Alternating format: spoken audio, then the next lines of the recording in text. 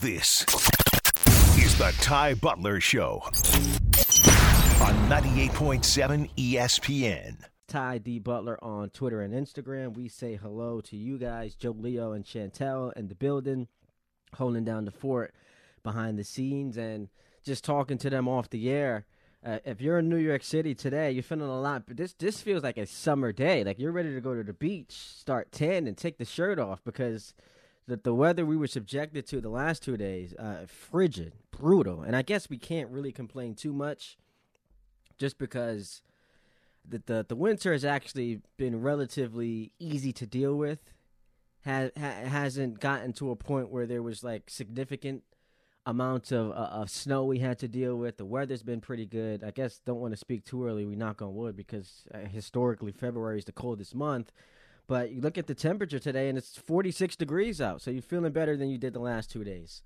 So if you are driving around, hope you got the radio tuned in to 98.7 because we're going until 5:30, where at that time we will have Knicks pregame as the Knicks get set to take on the Sixers tonight. That beginning at 5:30, tip-off set for 6 o'clock. And, you know, looking to rebound from that game last night, which we will delve more into. About an hour from now, we will talk to my guy, my good friend Alan Hahn. You, of course, can hear him every day with Bart Scott from 12 to 3 right here on 98.7 ESPN. And he's, of course, on the pre- and post-game on MSG for every Knick game. Looking forward to talking to him later on today. But for the next 3 hours, 3.5 hours, I should say, outside of that, it is just you and I. So hit us up on the phone lines, 800-919-3776, and on Twitter, at Ty D. Butler, Instagram as well. Get to football, but you know where we have to start, and that is with basketball. So let's say hello to the same old Knicks. There are Knicks fans out there right now who aren't even heartbroken after what they saw last night. A 3-point lead. You are seconds away from, I guess you could argue, would be their most impressive win of the season. They had trailed by 17 points in the fourth quarter to the Clippers, and not a load managing Clippers. Kawhi, Paul George, all out there. Norm Powell playing well. A Clippers team that many predict can win the West. And you trail by 17 in the blink of an eye. You're up 3 seconds away from your most impressive win of the season. And then Batum hits that shot off of an offensive rebound, which is so crushing because Paul George pulls up for 3. You get the miss. Great defense by the Knicks initially. But what do you always say? A great defensive possession is always coupled with getting that rebound to secure it. You are a rebound away from that when beating the Clippers at home, a place where you don't play well. And you give up the offensive rebound. Batum sends it to overtime. And then the Knicks lose for the third time in their last 4 games. So it's the same old Knicks. It's the same story. We keep talking about it. We saw, the collapse against the Raptors. We saw a collapse against the Bulls. We saw, them folding against the Nets in a game that they should have won. We saw that game against the Lakers this past week, a game I was at. And you don't go as far as to say that was the most heartbreaking or the worst loss of the season because, Dallas Mavericks game happened, and there's probably going to be nothing worse than that as far as that debacle is concerned, up by 9 with 30 seconds left to go in the game and somehow finding a way to lose it, which, by the way, I guess that almost was rendered false because that Mavs loss was the worst loss of the season, and I don't think anything's going to come close to that. But you go back a couple games ago, in your win against the Heat, Tyler Hero this close to giving Miami the win in a game that the Knicks were up 5 with 5 seconds left to go in the game. So if you lose a 5-point lead with 5 seconds left to go, that becomes your worst loss of the season. They were able to hang on, but it just feels like we're having the same conversation about this team every single night because you come off the high of beating Miami, and it was an important one because it doesn't feel like it. There's only 28 games left in the season. We haven't hit the All-Star break yet, and usually that's like the line of demarcation where, it's the halfway mark. No, 28 games left in the season, and after that loss, the Knicks are the 7th seed. So coming up today, you've got the Sixers, then you play the Magic, Sixers again, Jazz, Nets, and Hawks. It's crunch time. It's go time for this team, and that win against Miami was huge.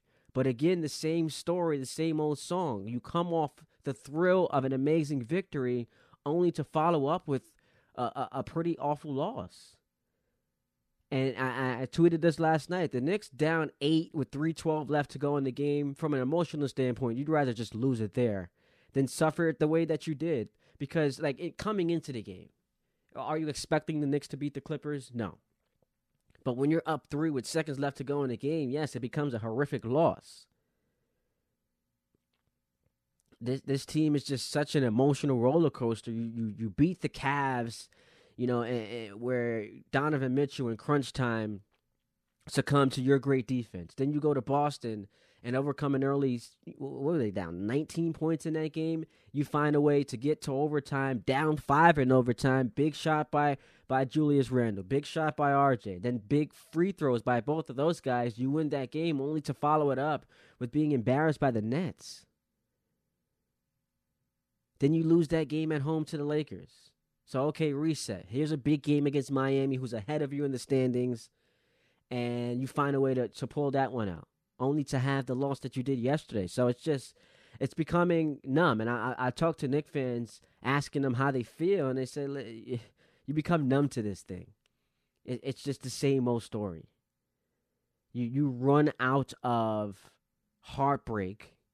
You run out of the ability to be heartbroken because it just keeps happening to you. So Jalen Brunson, give him credits. 41 points last night, was critical in bringing the Knicks back and then giving them that 3-point lead. Julius Randle added 28, and then RJ Barrett once again nowhere to be found.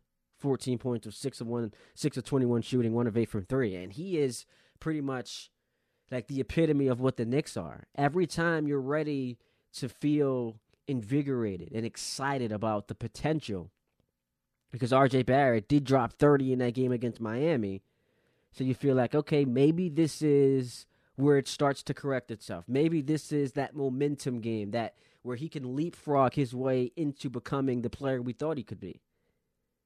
And then he gives you that stinker again last night. Same old Knicks, same old RJ Barrett. You want to talk about it, hit us up, 800-919-3776, Ty D. Butler on Twitter as well. And you go from one New York City basketball loss, one New York City basketball just negative story, to another one. And I don't know what's more frustrating. The Knicks really have a ceiling of first-round exit. If they get into the playoff game, you figure you give them a good chance to win that play-in game. Which I guess at this point, are you rooting for them to be the 8th seed because you want them on the road? You feel better about the Knicks on the road than you do at home, but you obviously don't want them in that 9-10 matchup because then they've got to win 2 games to officially get into the playoffs. So 8 feels like, where if you're a Knicks fan, like the perfect spot to be in because you want to be on the road. This team just seems to struggle at home. But from one New York City basketball, frustrating game to react to or frustrating team to react to another one. And I went back to the Knicks because the Knicks have a clear ceiling. They're just not talented enough to beat the likes of Milwaukee, the Sixers, the Celtics, like in the playoff series. So the Knicks are what they are, and it's because of their roster. Meanwhile, the Nets, they're a team that legitimately can have championship aspirations, can be in that conversation with those teams I just mentioned, but they just can't seem to get out of their own way. And it was only a matter of time before we arrived at a storyline we're all too familiar with, and that is Kyrie Irving conjuring up yet another bit of controversy. So Chris Haynes today reports that the Nets do intend to keep Kyrie Irving sidelined until a deal is finalized by the trade deadline on Thursday, 3 p.m. Eastern. Kyrie did not play last night and was listed on the injury report with a calf injury. The Nets, by the way, did come from behind to beat the Wizards, behind 44 points off the bench from Cam Thomas. So they found a way to win that game, keep themselves alive in the East. But Kyrie Irving, it has become the big story yet again. And now, Stephen A., I guess, was on NBA Countdown yesterday, and he said he's hearing that if a trade is not materialize, Kyrie could be prepared to sit the rest of the season. And I'm thinking, you know what? Nothing quite sells a new team on giving you a max contract like being on a title contender and deciding to punt on the rest of the season. Yeah, that will show your new employer you are worthy of a max contract. Come on now. Who would be dumb enough to max this guy out? And what's so frustrating is, like, the Nets started the season 1-5. Nash gets fired. And even before that, the offseason was a disaster because you had the KD trade requests. So you come into the season fresh off of that. You start 1-5. Nash is canned. You bring in Jacques Vaughn. Remember, they were entertaining the idea of Ime Udoka. That became a big star. It was just like controversy after controversy. This team just is a soap opera. Ben Simmons, what's his status? Is he going to become anything close to the player he was in Philly? Kyrie Irving liking tweets that promoted anti-Semitic tropes that were used in movies. So all of that drama you dealt with. And then, just 4 weeks ago, the Nets somehow had escaped all of it to become the number 2 seed in the Eastern Conference. So you're thinking, wow, like that all just disappeared quicker than we expected it to. Because we went from this team blowing it up, bottoming out, recouping some picks, get rid of Kyrie, get rid of Ben Simmons, get rid of KD, to they're only behind the Celtics in the East. Kevin Durant playing at an MVP level. And then KD gets hurt. And then that's, to their credit, after starting 0-4, have actually played pretty well since then. They're now 5-7 in the 12 games that KD has missed. All you wanted them to do was to, stay and hover around 500. And now they're just 2 games under 500 in his absence. And Kyrie had been unbelievable. So you just felt like, okay, maybe we should start to take this team seriously, because Jacques Vaughn comes in and they're excellent defensively all of a sudden. They've become a team that could knock on the door of winning a championship. And then here we go with Kyrie Irving and his drama again. But if I'm the Nets, I call his bluff, honestly. I don't trade him. He has 0 leverage. The last time the Nets acquiesced to a trade request, they sent James Harden away in exchange for Ben Simmons. How'd that work out? Harden right now, you could argue, was one of the biggest all-star snubs. He leads the league in assists. He's having a really good year. Had one injury that sidelined him for a couple weeks. But for the most part, he's been really good for the Sixers, playing in his role. He's not the scorer that he once was, but he's allowing Joel Embiid, who's leading the NBA in scoring right now, to be the best player on the team. And he's putting him and all of his other teammates in best position to be successful. And Philly's doing pretty well. Philly, one of the hottest teams in basketball right now.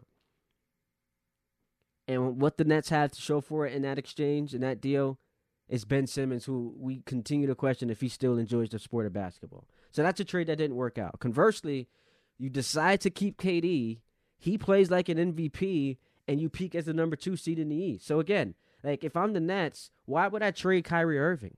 You caved for Harden, and it didn't work. You kept KD, and it played out favorably. I understand there's the threat of him not playing and the distraction that it creates for the locker room. I get all of that, but I call his bluff. Is he really, really in pursuit of a big-time contract, which is what spurred all of this to begin with? In pursuit of that, going to punt on the rest of the season for a team that with him can come out of the Eastern Conference and possibly win a championship? Is that getting you closer to getting the contract that you want? So I call his bluff. Now, if there's a deal out there to be had that you feel makes you either better or keeps you at championship level where you're not taking a significant dip and you remove this distraction from the locker room, then I'd sign up for that. But if I'm Brooklyn, as it stands, based on what we're seeing, the reports and potential trade opportunities, I keep him. I get KD back, and I try to compete for a championship. Again, the Nets are 5-7 without Durant. He should come back soon. And then, assuming he can keep up his elite level of play, which had him, in my eyes, second behind Jokic in the MVP race, I think you roll the dice. And if you lose him in free agency, so be it. So be it. But I am not doing that Harden trade all over again, where just because it feels like I'm going to lose him for nothing, I'm trading him somewhere and getting less back in return. I've got an opportunity to win a championship. I'm going to keep him and call his bluff. And if he sits out, it just reflects poorly on him. I don't think he comes out and emerges as a winner by doing that. And I get he's unpredictable, but that's just the way I would handle it. How would you do it? 800-919-3776. Ty D. Butler on Twitter. Your phone call is coming up. We're going until 5:30 right here on 98.7 ESPN. This is the Ty Butler Show on 98.7 ESPN. Butler on Twitter and Instagram. So I'm talking to Joe Leo during the break just now. Joe, can you pop your microphone on? So you what was the question you asked me? Am I ready for what about as it pertains to Kyrie Irving? Are you ready for Russell Westbrook to be a Los Angeles Laker? Or you mean Kyrie Irving to be a Los Angeles Laker? Kyrie Irving, yes, not Russ. So I guess the potential trade there would be Kyrie to Los Angeles. Rumors we've heard about now for a year in exchange for Russell Westbrook, and then the two Laker picks, the 2027 first rounder and 2029 first rounder. Because of the Russ and Anthony Davis trades, those are like the only first round picks the Lakers have of attractiveness. And then you throw in Russ's expiring contract. The reason why it doesn't make sense to me, and as a Laker fan, I would love that because I think that they become the favorites in the West with Kyrie alongside Anthony Davis and LeBron. If you're the Nets, I don't understand why you would entertain that deal because it doesn't make you better. You don't replace Kyrie with Russell Westbrook and maintain your ability to win a championship. And those first round picks, while it sounds all good and well in theory, the guy responsible for orchestrating this trade, Sean Marks, probably won't be here in 2027 and 2029. So what does he care about the future? I think that what you try to do is go the route like Phoenix, as another team that's mentioned as far as a potential trade suitor. DeAndre Ayton doesn't make sense because Nick Claxton is playing at an all-star level this year. So the best season of his career. He's one of your best players, probably your third best player. Him and Ayton don't make sense together in the front court. So I guess the route would be, Chris Paul, Cam Johnson, and Crowder, which I think would be a pretty good trade for Kyrie Irving. Chris Paul, he's the age and the injury concerns play a factor, but if he's healthy, and then you throw in those two wings with Cam Johnson and Crowder, I think that makes more sense. But again, I go back to it. If I'm the Nets, unless I'm getting a deal that I feel still puts me in contention to win a championship, I just can't see myself dealing Kyrie. I played a waiting game. Reveal yourself. Are you going to sit there and punt on the rest of the season when you're looking for a big contract? I don't think you're going to do it. 800-919-3776. Let's go to the phone lines. Batting leadoff today, Tim is in New York. What's up, Tim? How you doing, Tim? Oh, Tim, are you there? Going once. Can you hear? Yes, Hey, Tim, we can hear you. What's up? that. All good, man. What's up? How you doing? Hey, good, man. Hey, just like everybody else, a little, not surprised, but yet shell-shocked last night at the Garden when we were there. How long are we going to continue to allow Tibbs to turn the ball over to Julius when we see how much, our team is doing better when he's not the main ball handler? I think there were 3 or 4 turnovers that he threw at Hartenstein's feet. Just mind-boggling. I know RJ had a bad game, but that game was in hand. And then lastly, I know that they didn't foul. They could have fouled, and they had a foul to give. I just think at times Tibbs is limited, and I do think that maybe who could we bring in just to shake it up? I think he may be running the end of his cycle. I appreciate the call, Tim. So I never agreed with the idea that Tom Thibodeau was the Knicks' biggest problem. I think that when you look at the overall roster construction, it's just hard to be a really good team if your best player is Julius Randle or Jalen Brunson. Like, these are really good players, and they've been tremendous this year. By the way, Jalen Brunson should be an all-star. I saw Jalen Rose say, you're a cornball if when you say that someone got snubbed, you don't also in concert give us the name of the guy he should have replaced. So in lieu of being a cornball, I'll say Jalen Brunson, I think, has an argument over Drew Holiday. The numbers are comparable. I think Jalen Brunson gets dinged a little bit because Holiday is one of the best perimeter defenders in the league, and the Bucks are a better team. And how well Drew played in Middleton's absence, being the second best player alongside Giannis, helped him. But I do think that Jalen Brunson has a strong case for being an all-star over Drew Holiday. Halliburton, I thought, was better this year than Brunson. Tyrese Halliburton, I think's had a better year. But Brunson, like if it came down to Brunson and Drew Holiday, I would go Jalen Brunson. But he's been great. Brunson's been great at 41 points last night. Julius Randle's having a career year. Most points he's ever averaged in the season, most rebounds he's ever averaged, and he's back to being an all-star. And look, to look at what happened to him last year, because 2 years ago when the Knicks were the 4 seed, from the moment the regular season ended to the end of last year, so this includes that playoff series against the Hawks, Randle was atrocious. He was brutal, and he didn't help himself by going at the fans. So when he's getting booed, I thought it was all warranted. He just was not very good last year. Now you can look at his numbers and say, well, he still averaged 20 and 10. You watched Randle. He was inefficient. He played with zero confidence. This year he's shooting the 3-ball well. He's a lot more confident in his jump shot, and he's been on attack mode from opening tip. I can't, it's hard for me to, it's so crazy to me that when the Knicks lose these games, it's easy because it's low-hanging fruit to want to fire Thibodeau and blame Julius Randle. It was so shocking to me. After that Laker game, I was there Tuesday night, and we all remember the final play of regulation when the Knicks have a chance to win the game. You go to Julius Randle, he dribbles into the corner. What do you hear Walt Clyde Frazier always say? Don't dribble to the baseline because you can't go out of bounds. So the baseline almost serves as an extra defender. So now you're guarded by Anthony Davis. LeBron comes over with the double team. It becomes a triple team because of the baseline. So it's not a good decision from Randle to go that way. And if he feels like the double team is coming, kick it back out to Brunson. So I get ripping him on that play. But the story out of that game to me was R.J. Barrett checks out with 6:51 in regulation and never checks back into the game, a game that went to overtime.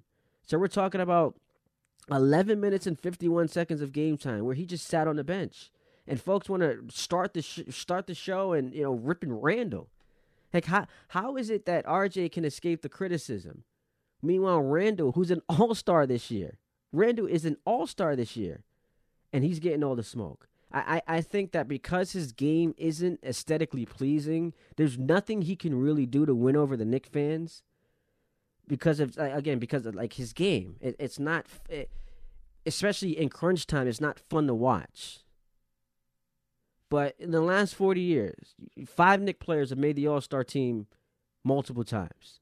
Melo, Allen Houston, Ewing, Bernard King, and Julius Randle. And yet, it's like every time the Knicks lose, this is the guy we want to blame. I give him credit for the rebound he's had this season because last year was a disaster, and he's come out and balled. Does he have his shortcomings as a player? Absolutely. Is he a victim of the reality that in order to be a really good team in basketball, you need a superstar, and he's not one of them? Sure, because when I've got Giannis and Embiid and Kevin Durant and LeBron and Luka and Jokic, and you're giving me Julius Randle, I'm already starting at a deficit. So the Knicks' ceiling is not going to be very high with him as their best player, but I do think he deserves a lot of credit for the product that he's put together this season, for this performance this year. And if today, you're ripping him over R.J. Barrett, who, again, was a no-show. 6 of 21, 1 of 8 from 3. Why did I see the stat? He missed 25 straight threes at one point. This is the guy you just gave $100 million to? And Knicks fans are so overprotective of him. But come on, let's be honest about what we're watching. This is not the guy you thought you were getting. The number 3 overall pick in the draft. And maybe it's unfair to compare him to the 2 guys ahead of him, but that's, historically what we do. Zion and Ja Morant, the drop-off between those 2 guys and R.J. Barrett, woeful. Phone lines are blowing up right now, so we'll get to him at 800-919-3776. You can also hit me up on Twitter at Ty D. Butler and Instagram as well. We will be back and get to all of your calls on the Knicks and the Nets before we talk to Alan Hahn at 3 o'clock right here on 98.7 ESPN. This is the Ty Butler Show on 98.7 ESPN. To New York? Could that be happening? Before we get there, 2 New York City basketball teams, frustrating for different reasons. The Knicks, just because they don't just lose games, they break your heart en route to losing said games. Last night, trailing 17 to the Clippers in the fourth quarter. You come back, take a 3-point lead. You're a rebound away from winning.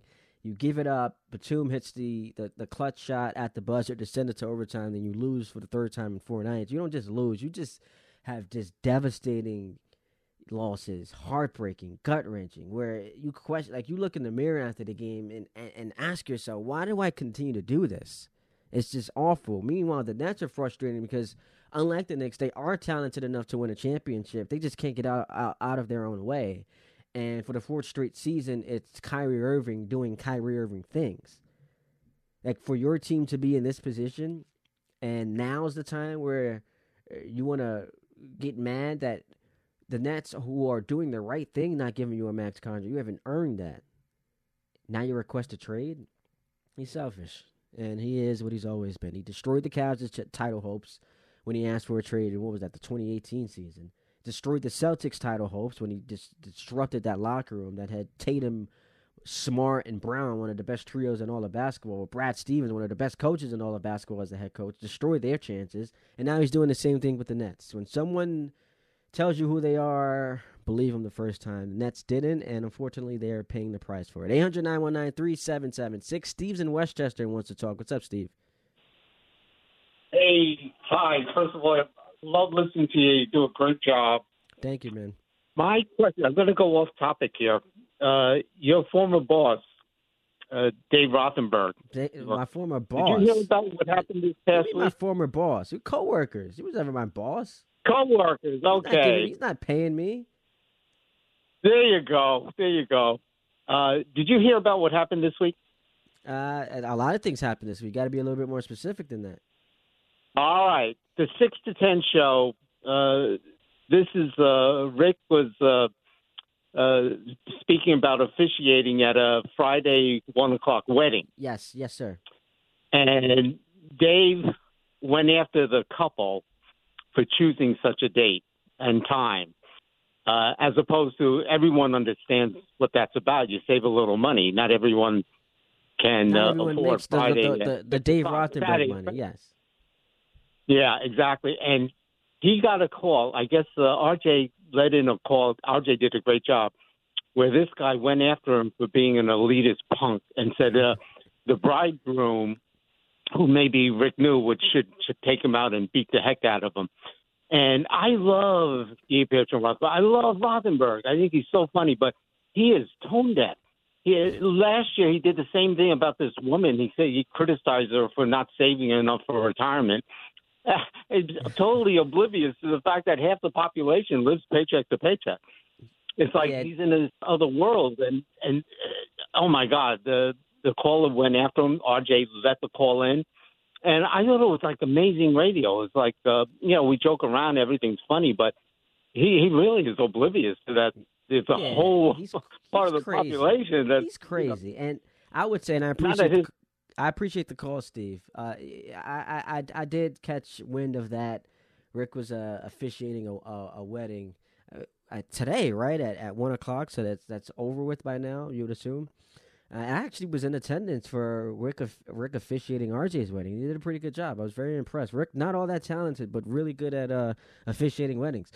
Dave's like probably the most unique guy at the station, just because of how he is when it comes to his kids and his marriage and as a fan and how crazy he gets at times. And what's number 1, number 2, number 3, how he prioritizes things, the power rankings of what's important to him. So look, when it comes to, I have rules to you have a wedding on a football Sunday. That's a bad decision. During the NBA Finals, I'm not going to your wedding. So I understand from that perspective. But yeah, Sunday at 1:00 when the Pro Bowl is on, there's nothing wrong with that. Nothing wrong with that at all. Saving some money. I had my wedding on a Sunday. That's the best way that's the best day to do it, because you still want to have it on the weekend, Sunday early. Got no problem with that at all. 800-919-3776. Brian's in Manhattan and wants to talk hoops. What's up, Brian? Yeah, I was wondering. I find as I get older, some sports, keep their priority with me. Others suffer, and I'm finding the NBA is suffering. And I think the Kyrie thing, I don't know if you know this, but about a week ago, Kyrie was interviewed. I guess I didn't realize he's part of the NBA Players Association sort of management team, right? Yeah. He's a vice president or something. And he essentially said that, there's a lot of reasons not to play basketball and not all the players, have the same love for the game, et cetera, et cetera. And this was around load management. Then a week later, he's essentially saying, trade me or I'm not playing for you guys. And I just find that the NBA, more so than other sports, has just done a terrible job of making the fans feel less and less and less important. And at the same time, these games, the scoring is through the roof. I mean, I even know the guy's name on the Nets. He scored 44 points. I just don't think it's a big deal to be a big scorer in the NBA anymore. And I was just wondering what you thought of my comment. This is the Ty Butler Show on 98.7 ESPN.